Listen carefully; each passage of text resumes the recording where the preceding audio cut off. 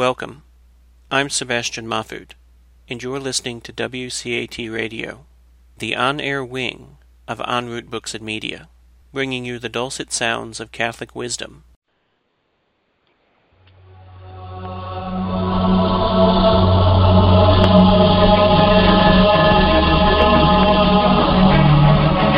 What is your profession?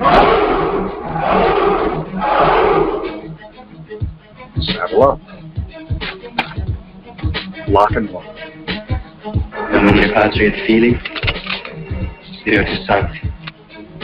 Ladies and gentlemen, boys and girls, welcome. You're listening to Fire Away with Carlos Bersabe, brought to you by Catholic Ammo, En Route Books and Media, and WCAT Radio, where we're locked, loaded, and ready for battle with today's hot topics. Howdy, everybody. This is your host, Carlos Bersabe. You're listening to Episode 4 of Fire Away, the first live recording. Woo! I'm so excited. So last week, we started our initial conversation with Rigel, where we continued and more specifically addressed the new evangelization. Today's hot topic is nowhere near that. Today's hot topic is Catholic morality and nuclear weapons. And to help us grapple with today's hot topic is a return guest, Kevin. But before we go any further, let's bow our heads in prayer. In the name of the Father, and the Son, and the Holy Spirit. Amen. Come, Holy Spirit, fill the hearts of your faithful, and enkindle in them the fire of your love. Send forth your Spirit, and they shall be created, and you shall renew the face of the earth. Let us pray. O God, who by the light of the Holy Spirit did instruct the hearts of the faithful, grant us in the same Spirit to be truly wise and ever rejoice in his consolation through Christ our Lord. Amen. In the name of the Father, and the Son, and the Holy Spirit. Amen. Hey, Kevin. How you going? How you doing, brother?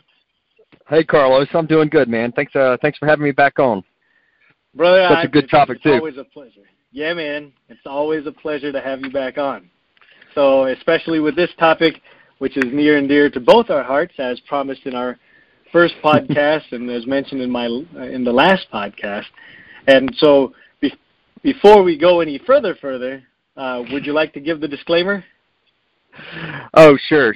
I'm all about disclaimers too. So, anything that I say, and I'm sure anything that you say as well, this is strictly our personal opinions as Catholics, as citizens of a country, as citizens of our world, as human beings.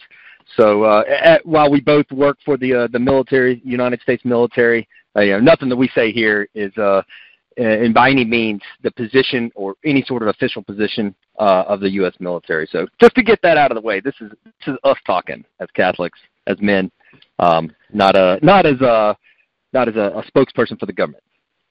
Right. So for anybody out there who's confused, he is not, Lieutenant Commander, and I am not Major. We are just Carlos and Kevin. So make sure that everybody who is listening out there knows that. Now to the meaty good stuff. I'm going to read to you so that everybody out there listening, and hopefully we get more and more listeners, and hopefully people will call in. But I'm going to read the words that are posted on the Vatican.va website for what Pope Francis said recently regarding nuclear weapons. And I'm going to read it in its entirety. It's a little long, but at the same time, I don't want anything taken out of context or there be the perception of things being taken out of context. And feel free to fact check me, Google it on Vatican.va or whatever, but please give a listen because I think this is important. So these are from Pope Francis's words. Dear friends, I offer a cordial welcome to each of you, and I express my deep gratitude for your presence here and your work in the service of the common good. I thank Cardinal Turkson for his greeting and introduction. In this symposium, you have met to discuss issues that are critical both in themselves and in the light of the complex political challenges of the current international scene, marked as it is by a climate of instability and conflict. A certain pessimism might make us think that the prospects for a world free from nuclear arms and for integral disarmament, the theme of your meeting, appear increasingly remote. Indeed, the escalation of the arms race continues unabated, and the price of modernizing and developing weaponry, not only nuclear weapons, represents a considerable expense for nations.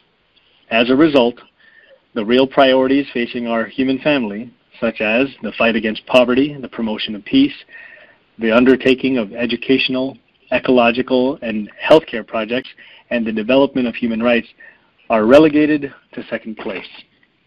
Nor can we fail to be genuinely concerned by the catastrophic humanitarian and environmental effects of any employment of nuclear devices.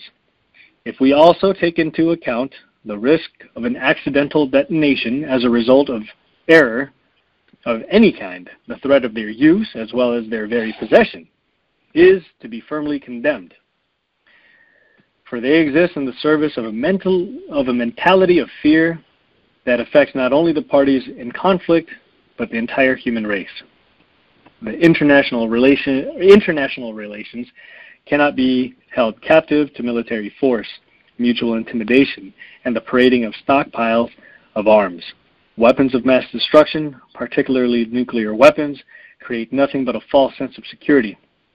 They cannot constitute the basis for peaceful coexistence between members of the human family, which must rather be inspired by ethics of solidarity. Essential in this regard is the witness given by the Hibakusha, the survivors of the bombing of Hiroshima and Nagasaki, together with other victims of nuclear arms testing. May their prophetic voice serve as a warning, above all, for coming generations. Furthermore, weapons that result in the destruction of a human race are senseless, even from a tactical standpoint. For that matter, while true science is always at the service of humanity, in our time, we are increasingly troubled by the misuse of certain projects originally conceived for a good cause. Suffice it to note that nuclear technologies are now spreading also through digital communications, and that the instruments of international law have not prevented new states from joining those already in possession of nuclear weapons. The resulting scenarios are deeply disturbing if we consider the challenges of contemporary geopolitics like terrorism or asymmetric warfare. At the same time, a healthy realism continues to shine a light of hope on our unruly world.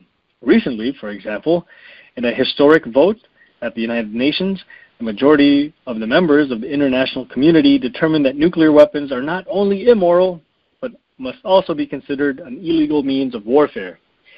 This decision filled a significant juridical lacuna, inasmuch as chemical weapons, biological weapons, anti-human mines, and cluster bombs are all extremely prohibited by international conventions. Even more important is the fact that it was mainly the result of a humanitarian initiative sponsored by a significant alliance between civil society, states, international organizations, churches, academies, and groups of experts. The document that you, distinguished recipients of the Nobel Prize, have consigned to me is a part of this, and I express my gratitude and appreciation. This year marks the 50th anniversary of the encyclical letter Populorum Progressio of Pope Paul VI.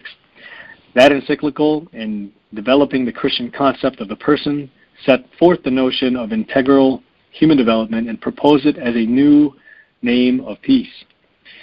In this memorable and still timely document, the Pope stated succinctly that the development cannot be restricted to economic growth alone. To be authentic, it must be integral. It must foster the development of each man and of the whole man. We need then to reject the culture of waste and to care for individuals and peoples laboring under painful disparities through patient efforts to favor processes of solidarity over selfish and contingent interest. This also entails integrating the individual and the social dimensions through the application of the principles of subsidiarity, encouraging the contribution of all as individuals and as groups. Lastly, there is a need to promote human beings in the indissoluble unity of soul and body, of contemplation and action. In this way, progress that is both effective and inclusive can achieve the utopia of a world free of deadly instruments of aggression, contrary to the criticism of those who consider idealistic any process of dismantling arsenals. The teaching of John the 23rd remains ever valid. In pointing to the goal of integral disarmament, he stated, "Unless this process of disarmament be thoroughgoing and complete and reach men's very souls, it is impossible to stop the arms race, to reduce armaments or, and this is the main thing, ultimately to abolish them entirely. The Church does not tire of offering the world with this wisdom and the actions it inspires, conscious that the integral development is the beneficial path that the human family is called to travel. I encourage you to carry forward this activity with patience and constancy in the trust that the Lord is ever at your side. May He bless each of you and your efforts in the service of justice and peace. Thank you." So that was what Pope Francis said very recently. And there are a couple of highlights for me. But first, let's hear what Kevin has to say. Oh wow! I mean, that was a mouthful. I mean, that was that was about almost 5 minutes worth of speech of what the Pope had to say. Wow, there's a lot to go there. I guess my first question is the Pope really indicating that deterrence is no longer acceptable? Because that seems like that's a change. Kind of. So he didn't. So people have said that about what Pope Francis said because of this little tidbit where he says, as well as their very possession is to be firmly condemned. So that's that part where people are getting that deterrence. And also, I think in March he said something to the effect that we must move beyond deterrence. So, which isn't necessarily saying that deterrence is now immoral, but for him to say that the possession of nuclear weapons is also to be firmly condemned, well, yeah, I don't think that you condemn anything that's moral. So that's why people are now saying, hey, this is now a bad thing. Look, the Pope said. So if anyone is listening live, feel free to give us a call. Here's the number, 515-604-9344. I say again, 515-604-9344. And when you are prompted for an access code, it is as follows, 914121. I say again, 914121. So, and, call in. You don't have to agree with myself or Kevin. You can have a differing point of view. I would actually be very grateful, and I'm sure Kevin would too, to Absolutely. Hear what somebody else has to say. Because, brother, that's a different sort of mentality. Yeah. Yeah, I mean, I think we can both agree, and probably everybody listening to this can agree that, in general, nuclear weapons are bad. I mean, any kind of weapon that can kill, that can take life on such a massive scale is just not a good thing. It's inherently not a good thing that we have the ability to be able to kill like that. Speaking as a pro-life Catholic, someone who values life, the idea of taking so many lives like that is it's hard. It's hard to fathom. So, and I'm not surprised that the Pope's stance on this. I mean, I would not expect him to be pro nuclear weapons. Let's face it. Right. The question I have, and like I said, I think everybody listening to this probably agrees that in general themselves are not a good thing. The problem I have is that getting rid of nuclear weapons, which is what I've read through multiple articles and about this, and what the Catechism says. the genie is out of the bottle with nuclear weapons. I mean, it's out of the bottle. You cannot uninvent a nuclear weapon. So if somebody, and please, if somebody's listening to this, and I have not seen an idea put forth on how to uninvent nuclear weapons, but I think that's what it would take, with some way to uninvent it. And how do you uninvent something? You know? Brother, the only thing that I can think of in the history of war, which you and I should be both steeped in, is that whenever there's the biggest, baddest weapon on the block, the only way that it disappears is to make it obsolete. And so Sure, yep. Usually obsolescence comes with a bigger, badder weapon. So unless Yes. we're asking for a bigger, badder weapon than a nuclear weapon, or a way to say that these are no longer the most destructive things on Earth, that's going to be a tough one. And here's the other thing for me. And again, for anybody listening, I'm a missileer by trade, and I haven't met one missileer who's like, I want today to be the day. I haven't met one person who's like, I want to launch these suckers off. I mean, if somebody were like that, they would not be pulling alert. That is they've demonstrated disqualifying factor. They're mentally unstable. You don't want someone who's homicidal to control these weapons. But on the flip side, it brings me back to, and you guys probably had to memorize this too when you were in ROTC. You went through ROTC, right? I didn't. I was an OCS guy. Okay, but you probably had to memorize quotes and stuff too? We memorized all sorts of random junk. So I retained maybe a tenth of it. So one of the things that I remember is a John Stuart Mill quote. Not that I agree with everything that John Stuart Mill said, but I like this quote, man. Do you remember any quotes by John Stuart Mill? Sorry. It's all right. No. So here goes. War is an ugly thing, but not the ugliest of things. The decayed and degraded state of moral and patriotic feeling, which thinks that nothing is worth war, is much worse.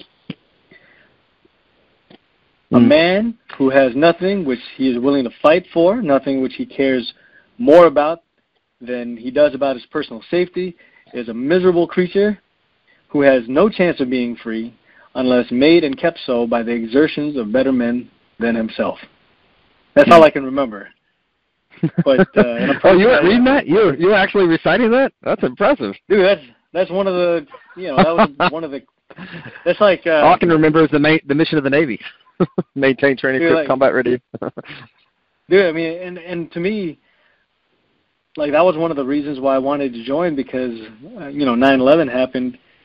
It's not that we want the wholesale killing of people, but at the same time, we gotta, I think it's important to look at the employment of nuclear weapons from a critical standpoint and from an open-minded standpoint of, like you said, how do we get to that zero number? Yeah. And I'm not saying we shouldn't try. I mean, we should certainly try. And it goes back to the point that you just made, which was a fantastic point, by the way, that, be careful what you wish for, because when nuclear weapons become OBE, either A, where there'll be some sort of technology developed that can somehow neutralize it, and if that happens, fantastic. I would much rather spend all this money we're dumping into this nuclear program on other things, just like the Pope says. I think it's admirable.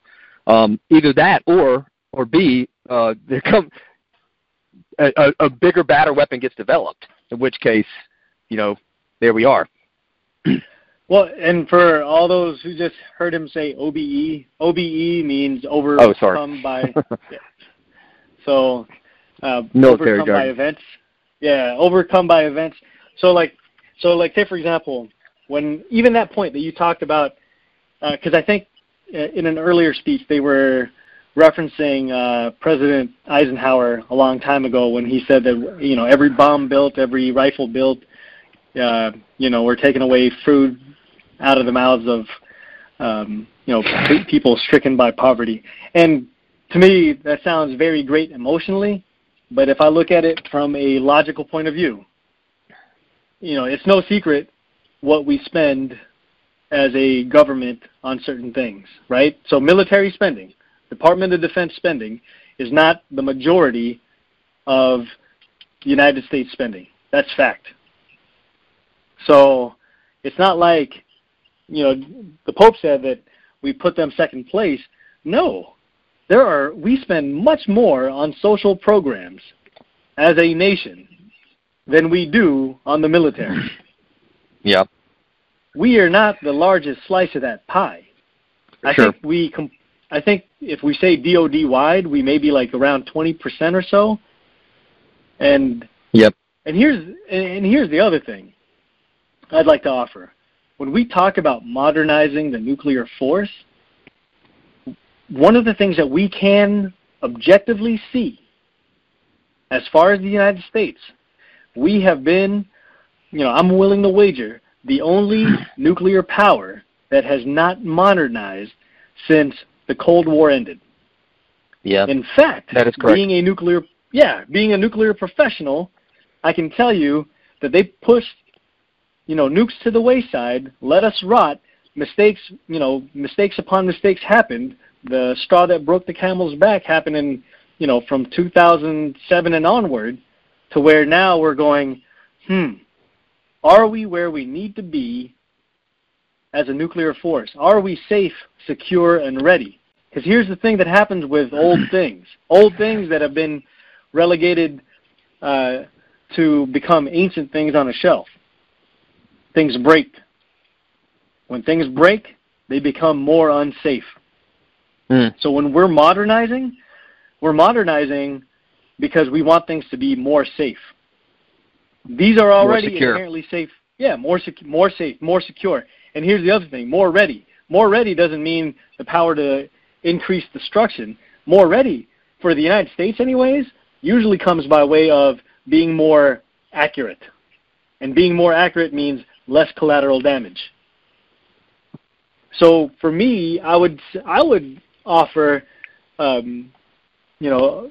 other Catholic minds out there that would it not be more moral as we find ways to draw down our nuclear force, which we have, the START Treaty to the New START, we have drawn down our nuclear arsenal. Would it not be more prudent to ensure that whatever we currently have online is safer, more secure, and more ready? And again, readiness doesn't mean hair trigger alert like some yahoos like to put in the news.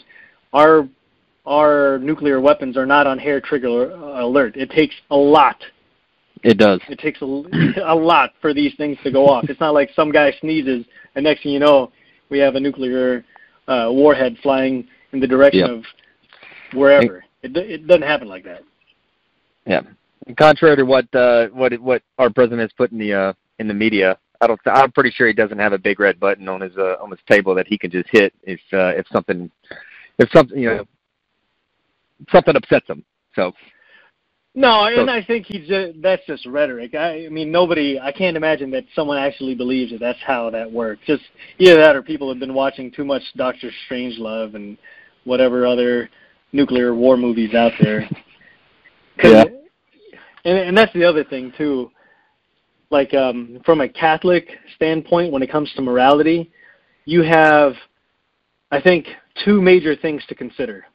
One, morality itself, which for folks who are out there and you have your handy-dandy catechism ready, go ahead and feel free to open up to paragraph 1755 through 57, and then you're going to see where it talks about the act, the circumstances, and the intention for something to be a moral act. So, like where it says the object, so let me read it directly, that way I stop paraphrasing and mess something up. A morally good act requires the goodness of the object, of the end, and of the circumstances together. The object, the intention, and the circumstances make up the three sources of the morality of human acts. So, and this isn't a lesson on morality itself, so I'm not going to spend too much time with that. But also when it comes to just war, talks about just war in the Catechism of the Catholic Church when it comes to around paragraph 2300 or so. I don't have that one open, so I can't, and I'm not going to flip around and make some noise. But there's a lot that goes into fighting a war, using the law of armed conflict, doing so morally. And a lot of people, I don't know, Kevin, a lot of people, they think, like, I don't know, maybe I'm that pessimistic guy that Pope Francis is talking about, that I got to change. But I just don't see how, so Gaudium et Spes, I think paragraph 78, as long as there's sin in man, or as long as there are sinners, we're going to have this type of violence. That's obviously a paraphrase, but it's like saying we're going to stop murder. I don't know, man. Sorry, that's my dog. She decided that wasn't like a bell that somebody came in.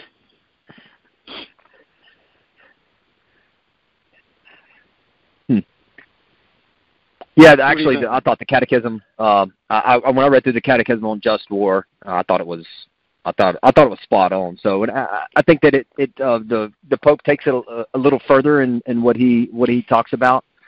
But one of the things I'd like to mention from what you read there at the beginning was he actually mentioned a couple of things that caught my ear. The first was that he actually calls out what's happening in North Korea, and the fact that these other rogue actors, rogue countries, dictators, whatever you want to call them, bad players, are pursuing and achieving nuclear weapons. So, I don't think you're being pessimistic here. I think there's a distinction between being pessimistic and being a realist, and realizing that these things, they're not going to be uninvented. You're not going to cram the genie back into the bottle. And when you look at how much diplomatically we've done to try to prevent the proliferation of nuclear weapons, and that has not been successful. So if we, again, somebody needs to give me an example or show me a way, a path to that end, because I just, how are you going to put the genie back in the bottle? So we've done all this diplomatic.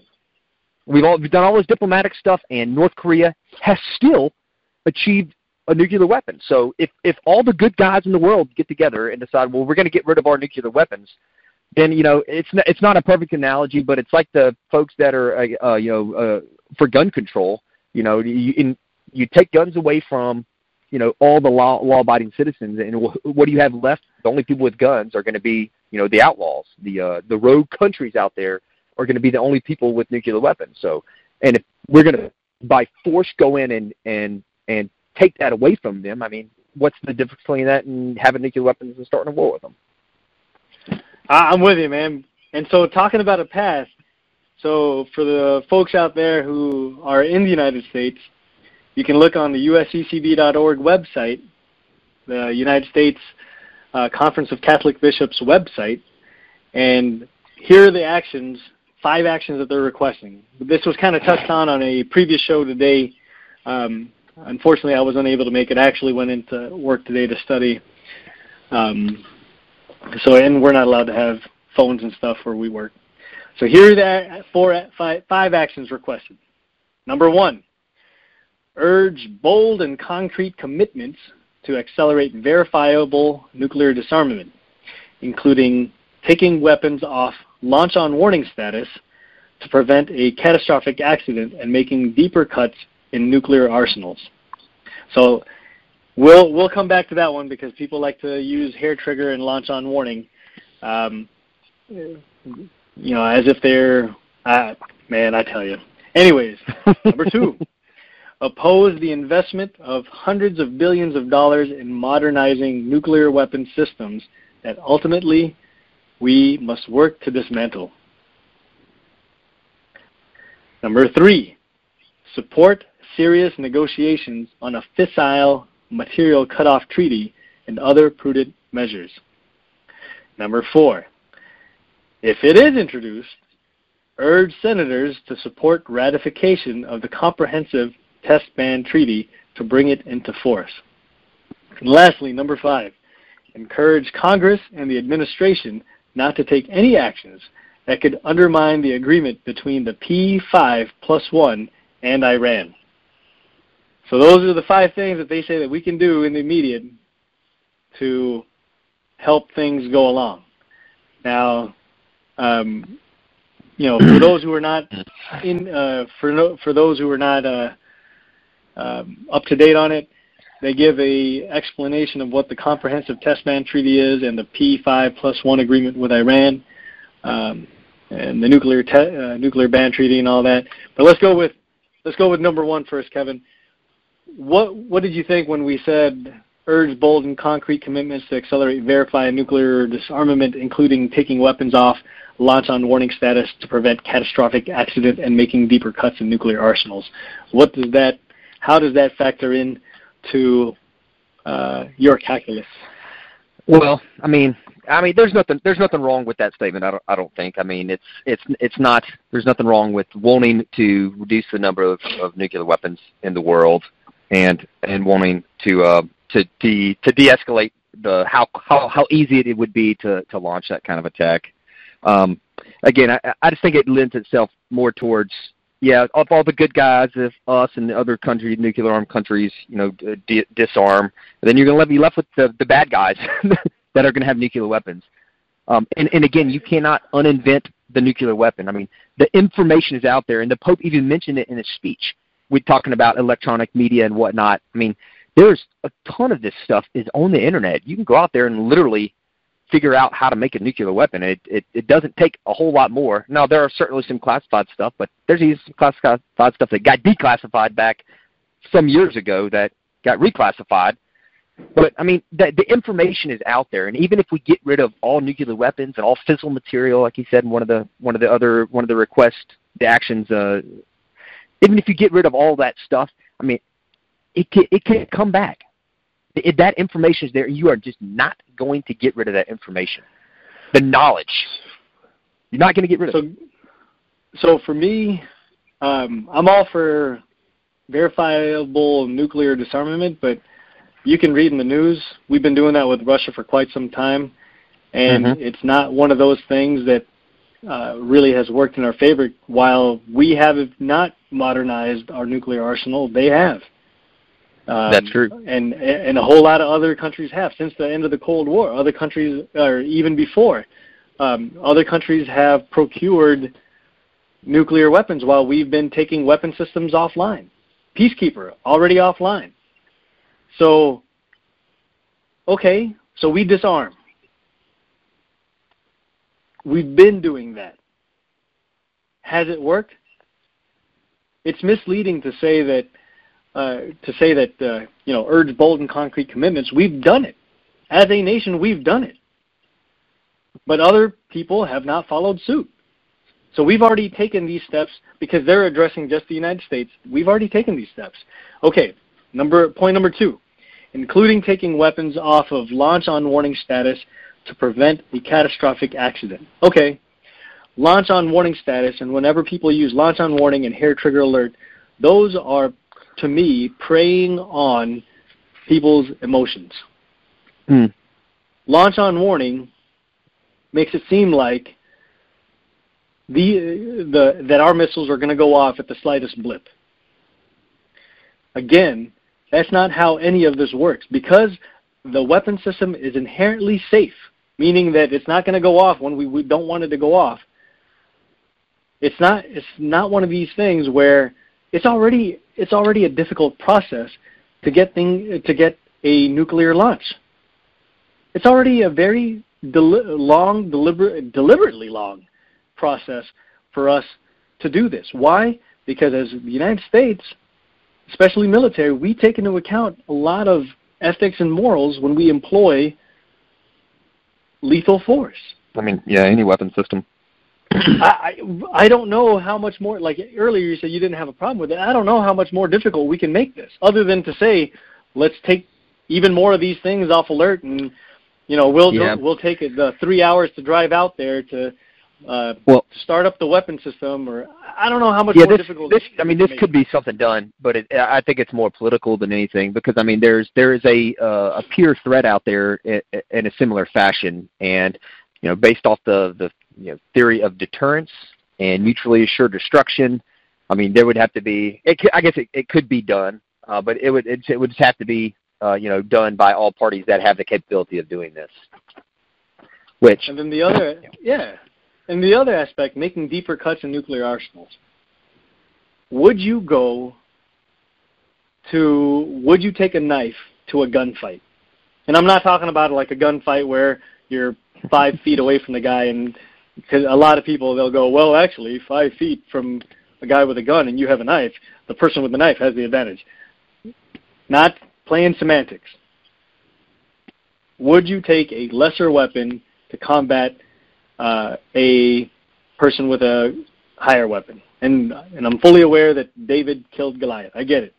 But I'm willing to wager that 9 times out of 10, the person with the less firepower typically is the one that gets beat. I mean, you know what I mean? Yeah. Yep. So yeah, I'm interested. I mean, if there's people out there that are listening to this that have ideas on how to do this, practically how to do this, I'd be curious to hear from them. All right, so I'm going to give that number again just in case they forgot. 515-604-9344. Again, 515-604-9344.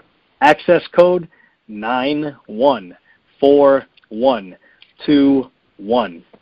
Again, 914121. Because I don't know, I'm getting to the point where I'm going to have to play devil's advocate, because otherwise we're both just going to continue agreeing with each other.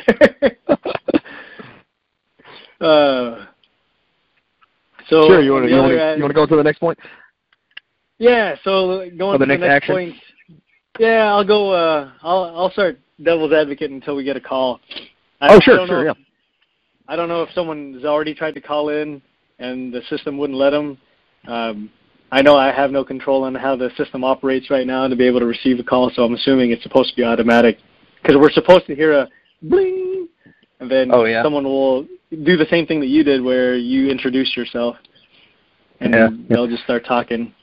All right, so next one. Oppose the investment of hundreds of billions of dollars in modernizing nuclear weapon systems that ultimately we must work to dismantle. All right, so this is where I'm going to start being devil's advocate. I'll let you go first. Yeah, well, I mean, I have to go back to the point you mentioned earlier, which was, there's a reason why we're modernizing these systems, to make them more safe, to make them more accurate, based off the just war, theory of indiscriminately killing other people.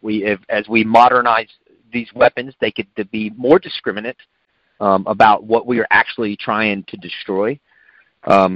So, I mean, I think it's something that needs to be done. I mean, and other than that, if you don't do it and everybody else is, then eventually you become at a disadvantage.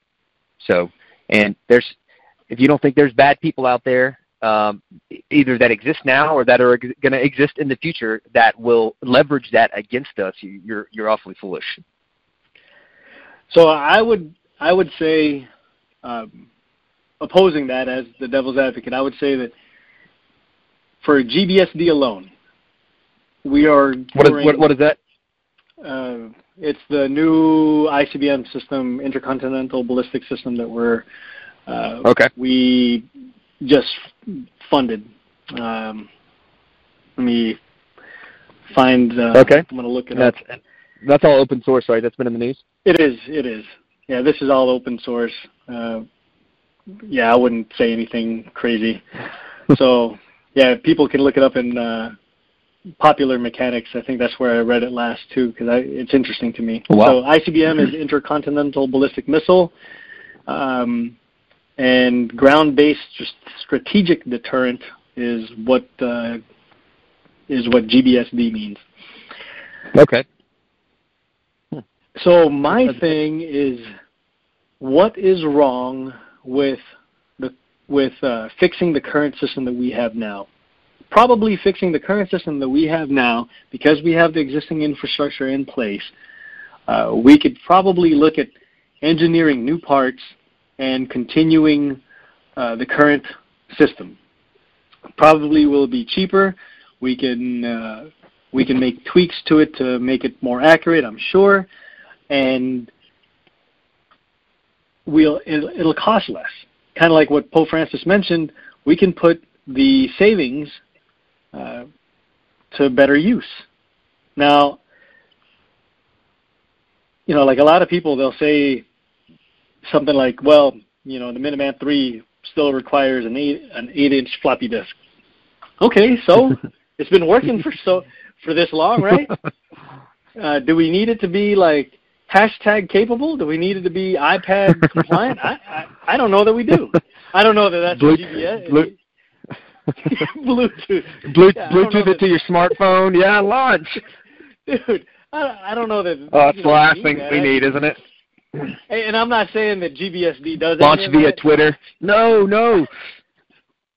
Yeah, I don't know that GBSD does any of that, but and again, that last part, that ultimately we must work to dismantle. We're going to build something new, only to take it apart later, because that's what we're working towards, right? We're working towards smaller nuclear arsenal. We're working towards no nuclear weapons. So if that is what we're working towards, it seems like we're doing the direct opposite. Yeah, I don't know. To me, that's like saying, well, don't change the oil in your car because one day you're going to sell it. No. I'm with you, man. Like, it's tough for me to try and be critical of this just because I already know my standpoint. So it's actually good exercise for me, I suppose. Sure. It's lofty goals. Yeah, I'd love to do that. I just don't think that it's practical. Like, how are you going to do that? How are you going to uninvent them? Because that's what it's going to take. And all the rest of the stuff, it's great. Reduce the number of nuclear weapons out there. Yeah, that might. But it's the people that are actually going to use this. That's not going to affect. Which would be a rogue state or an emerging state that's out there, or a terrorist or someone like that. You know what might shake up, and this is going to be completely separate from talking about what the actions requested by the USCCB. You know what might shake it up is if the United States flat out said that we do not have a first use policy, but we will have a guaranteed second use, smack you down if you dare launch on us. You know what I mean? Or launch on anybody. Really? There are countries out there that have their official policy is to wipe out other countries. And so, if they had a nuclear weapon, if we didn't, what would stop them from doing that? Right. And so if we said we will not be a first launch country, that might get other people thinking, other countries thinking. The tough part for me in being a believer of something like that is that we've done so much already as a country, and people still have not followed suit. I can only think of one country that got rid of its nuclear weapons, and that country, to me, was going to get rid of it anyways, and that was South Africa. South Africa. South Africa. And yeah, right, and that country was going to get. I don't know how they were going to sustain that program anyways, but I can't. From a political standpoint, it has so much clout to it. Being able to sit at the big boys table, being able to say, "Yep, you hit me, I'm going to hit you back hard." From a military standpoint, I think it's misleading when it says that. Let's see. When Pope Francis insinuates that that's what underpins or has underpinned our military policy, there are plenty of these countries who probably don't want, like I think it was General Cartwright a long time ago who wanted to get rid of ICBMs, or maybe the whole entire nuclear force. I can't remember, but if that were the case, if these weapons were irrelevant, then why are other countries modernizing when we were not? Yeah. I mean, I think all the countries probably want to get rid of them, but again, it goes back to the very practical point of you can't get rid of them. If you get rid, you can individually get rid of them, but then you're going to be held at a huge disadvantage, and other countries will have massive amounts of leverage over you because of that. And so again, to me, it goes back to the real practical way of you can't uninvent it. Someone come to me with a solution on how to uninvent it, and I'll be all for it. When Pope Francis was saying other countries have ratified this, to date only 3 of making it, illegal. That's not a surprise to me that other countries would, non-nuclear countries would say they shouldn't have it. I can see their point there. Yeah, and not just for the power thing, but also because they don't have them, and they're scared these countries, if they accidentally or miscalculation or whatever, start lobbing these nukes around, it's going to affect all of us. It's not just going to affect the countries that get attacked. So, I mean, and I think they do have somewhat of a point there. And this is totally speculative, but I have been told that some scientists believe now as few as 50 nuclear weapons will cause a nuclear winter, which would affect everybody in the world. So again, it's because it hasn't happened. It's purely speculative. We go off of models and math and stuff like that. But so I think where they're concerned, Mike. Yeah, I get, but it's not a surprising thing for me that the non-nuclear countries aren't going to sign up for it. I mean, of course, it doesn't. It doesn't make sense. Yeah, we see this with more than just nuclear weapons, though. I mean, you got look at economics and everything else. Yeah, just culture in general, taxes. Yeah, tax those rich guys. Yeah, everybody votes for that. Yeah, and so like if you're on the receiving end, you kind of want to stick it to the powers that be. But like for me, when again as a nuclear professional, not as a military member, but as a person who knows how these things work, it's not executed all willy-nilly like. It's not like how it is in the opening scenes of what's that 80s movie where they're like, turn the key, sir. What was that?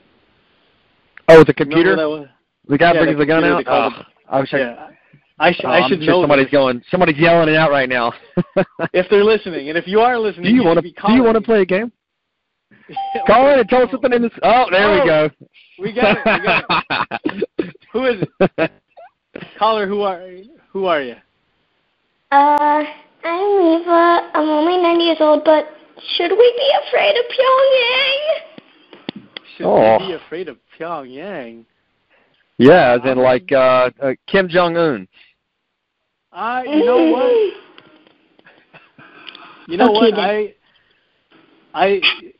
I'm personally not afraid. I don't know that Kevin is either when we do what we do. Thank you for your call. I don't know who that was. It sounded like a little one. I know, and I'm wondering if somebody's parent put him up to as like one of our friends. Yep. It sounded, but I'm not worried about Pyongyang personally. Are you? No, I am not. I'm not yet, and I'm not sure how much I could talk about here about this. But from what I know, it's not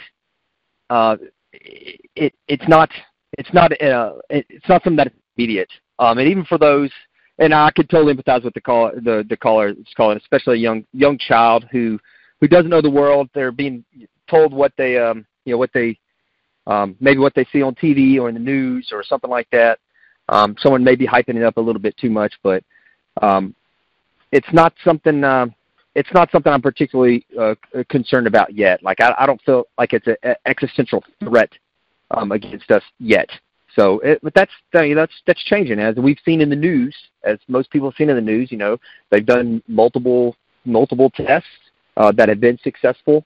They've launched off multiple missiles, some that have been, characterized as can reach the United States. But fortunately, we have invested a good bit of money, and with the most recent budget that was submitted, it includes additional money for the ground-based interceptors. So in these ground-based interceptors, and to give you a little comfort, whoever it was that just called in, I don't think we even got a name or anything, but again, we definitely appreciate the call. To give you a little comfort there is that the defenses we have in place right now are pretty good. And I think if Pyongyang Kim Jong-un, the leader of North Korea, did decide they wanted to fire something at North America, that it would not make it. I have a pretty good level of confidence in that assessment. And for me, I'm not kept up at night when it comes to stuff like this, because the nuclear weapons have existed for over 50 years now, and I can't recall a time where we've employed one since after the atomic bombs on Hiroshima and Nagasaki. These weapons are similar to what I would call the Dirty Harry effect. So I'm a big fan of movies. War Games, that was the name of the other one. Crimson Tide. There you go. Crimson Tide, War Games. And that's Hollywood. Reality is we have not launched a nuclear weapon, nor has any adversary launched one in an act of war. And one of the reasons for that continuance is they've seen what the atomic bomb can do. What we have now is larger. Nobody in their right mind will make that would do that. I don't. I'm not going off of anything special or nothing. I just can't imagine even Kim Jong-un doing that. And if he could have, he would have. To me, would have already done it. Done something, because the repercussions of that the secondary and tertiary effects of employing a nuclear weapon in an offensive manner, that country would have to be prepared for the end of times.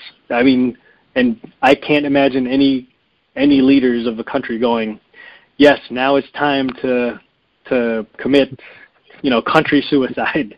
I just don't see it. Yeah, that's about right. That's about right. You know what I mean? I just don't see it. Like, if Kim Jong-un thought that he was actually going to do it, he's got to know that, like, we're going to bring about Armageddon. He's got to know that. Yeah. He's got to know that other countries who are with us are going to do the same. China's got to know that, they don't want a piece of that pie either. Russia doesn't want a piece of that pie. The whole the aspect of nuclear weapons is kind of like the Dirty Harry effect. Do you feel lucky? We want to stay at the beginning of the movie to where both sides just stare at each other and going, no, I'm not feeling all that lucky. I don't think anybody is going to win this game. So I can't see any reason for actual fear.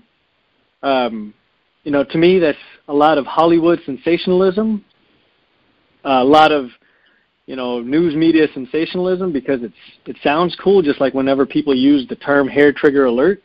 It sounds cool, but to me, that's far from reality. Yeah. Reality for me. Go ahead. Yeah, I mean, Hollywood has definitely done a number to our perspective about nuclear weapons. I mean, I can really empathize with the kid that just called in. I mean, it sounded like whoever it was about to be in tears, because they were really scared of a nuclear exchange with North Korea. And I can remember growing up, I watched The Terminator. I think the first Terminator movie where it was like a dream or something, and the mom was at the park, and a nuclear bomb goes off over L.A., and then they start burning, and that just made me totally scared of nuclear weapons. And my grandparents lived in Shreveport, Louisiana, which is where Barksdale is, who has B-52 bombers down there. And anyway, every time I went and visited them, like, I couldn't sleep through the night. Every time I heard a bomber fly overhead, I'd get out and go look out the window thinking, are we about to be nuked? Are we about to be nuked? So a lot of that is unfounded just because of Hollywood. But I can understand. Yeah, I'm with you. And that's one of the things that in the perfect world, we wouldn't have these things, but I stand by what I said. We are not in a perfect world, and as long as human beings continue to live in sin, which, by all accounts, I think will continue to be like that until the second coming. So until the second coming, I can't see us getting rid of these things. The only way that we're not going to have nuclear weapons is if we find a better and more efficient way to kill each other. That sounds terrible, but same thing that I said earlier. War is an ugly thing, but I maintain that it's not the ugliest of things. We got to be able to fight for each other. We got to be able to fight for the right thing. Ecclesiastes says that there's a time to kill. So, Catholic moral teaching has always taught that there's we have the right to defend ourselves. Mm-hmm. So, I'm still very interested in trying to find a more workable solution to this problem other than just pointing and wagging a finger saying nuclear weapons bad, peace good. Yep. Let's just get rid of them. I mean, has to be a way. And right now I don't think that's very practical. So I don't know, man, there's not a time that I don't pray for peace.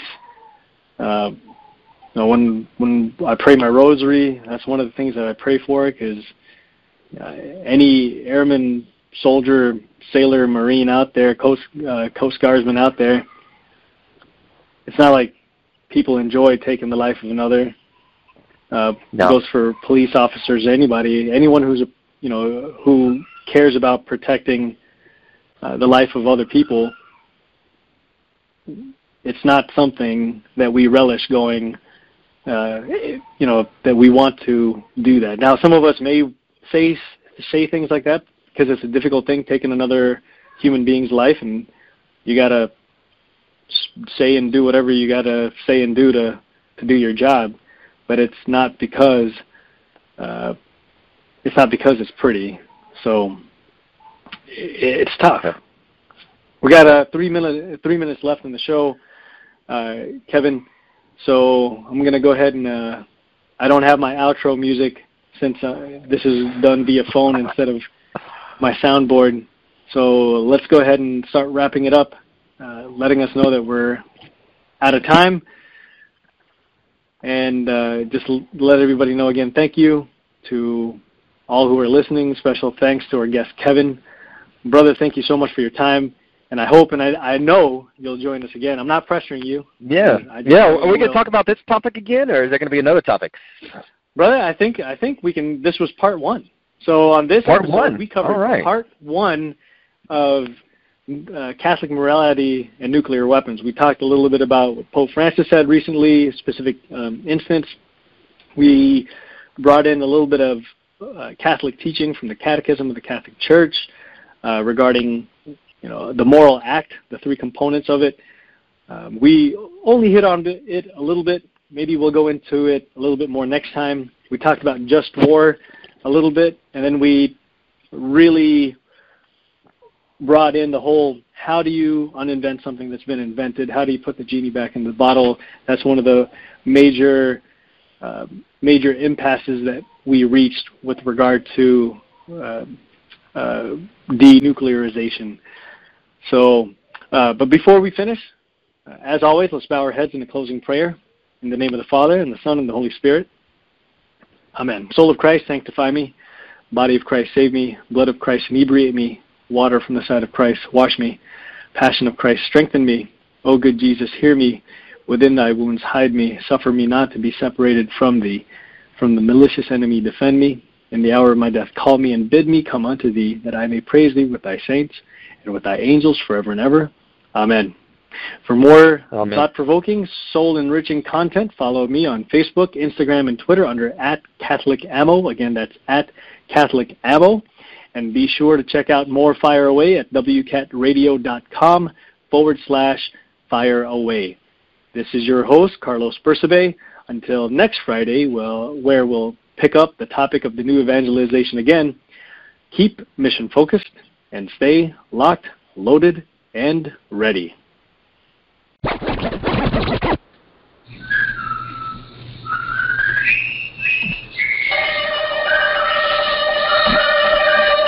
Failure is not an option. Bye-bye, boys. Have fun storming the castle. Think of the way? It would take us very far. Goodbye.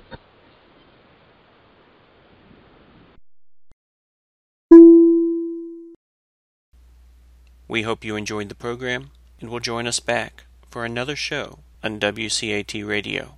This is Sebastian Mahfood. Good day.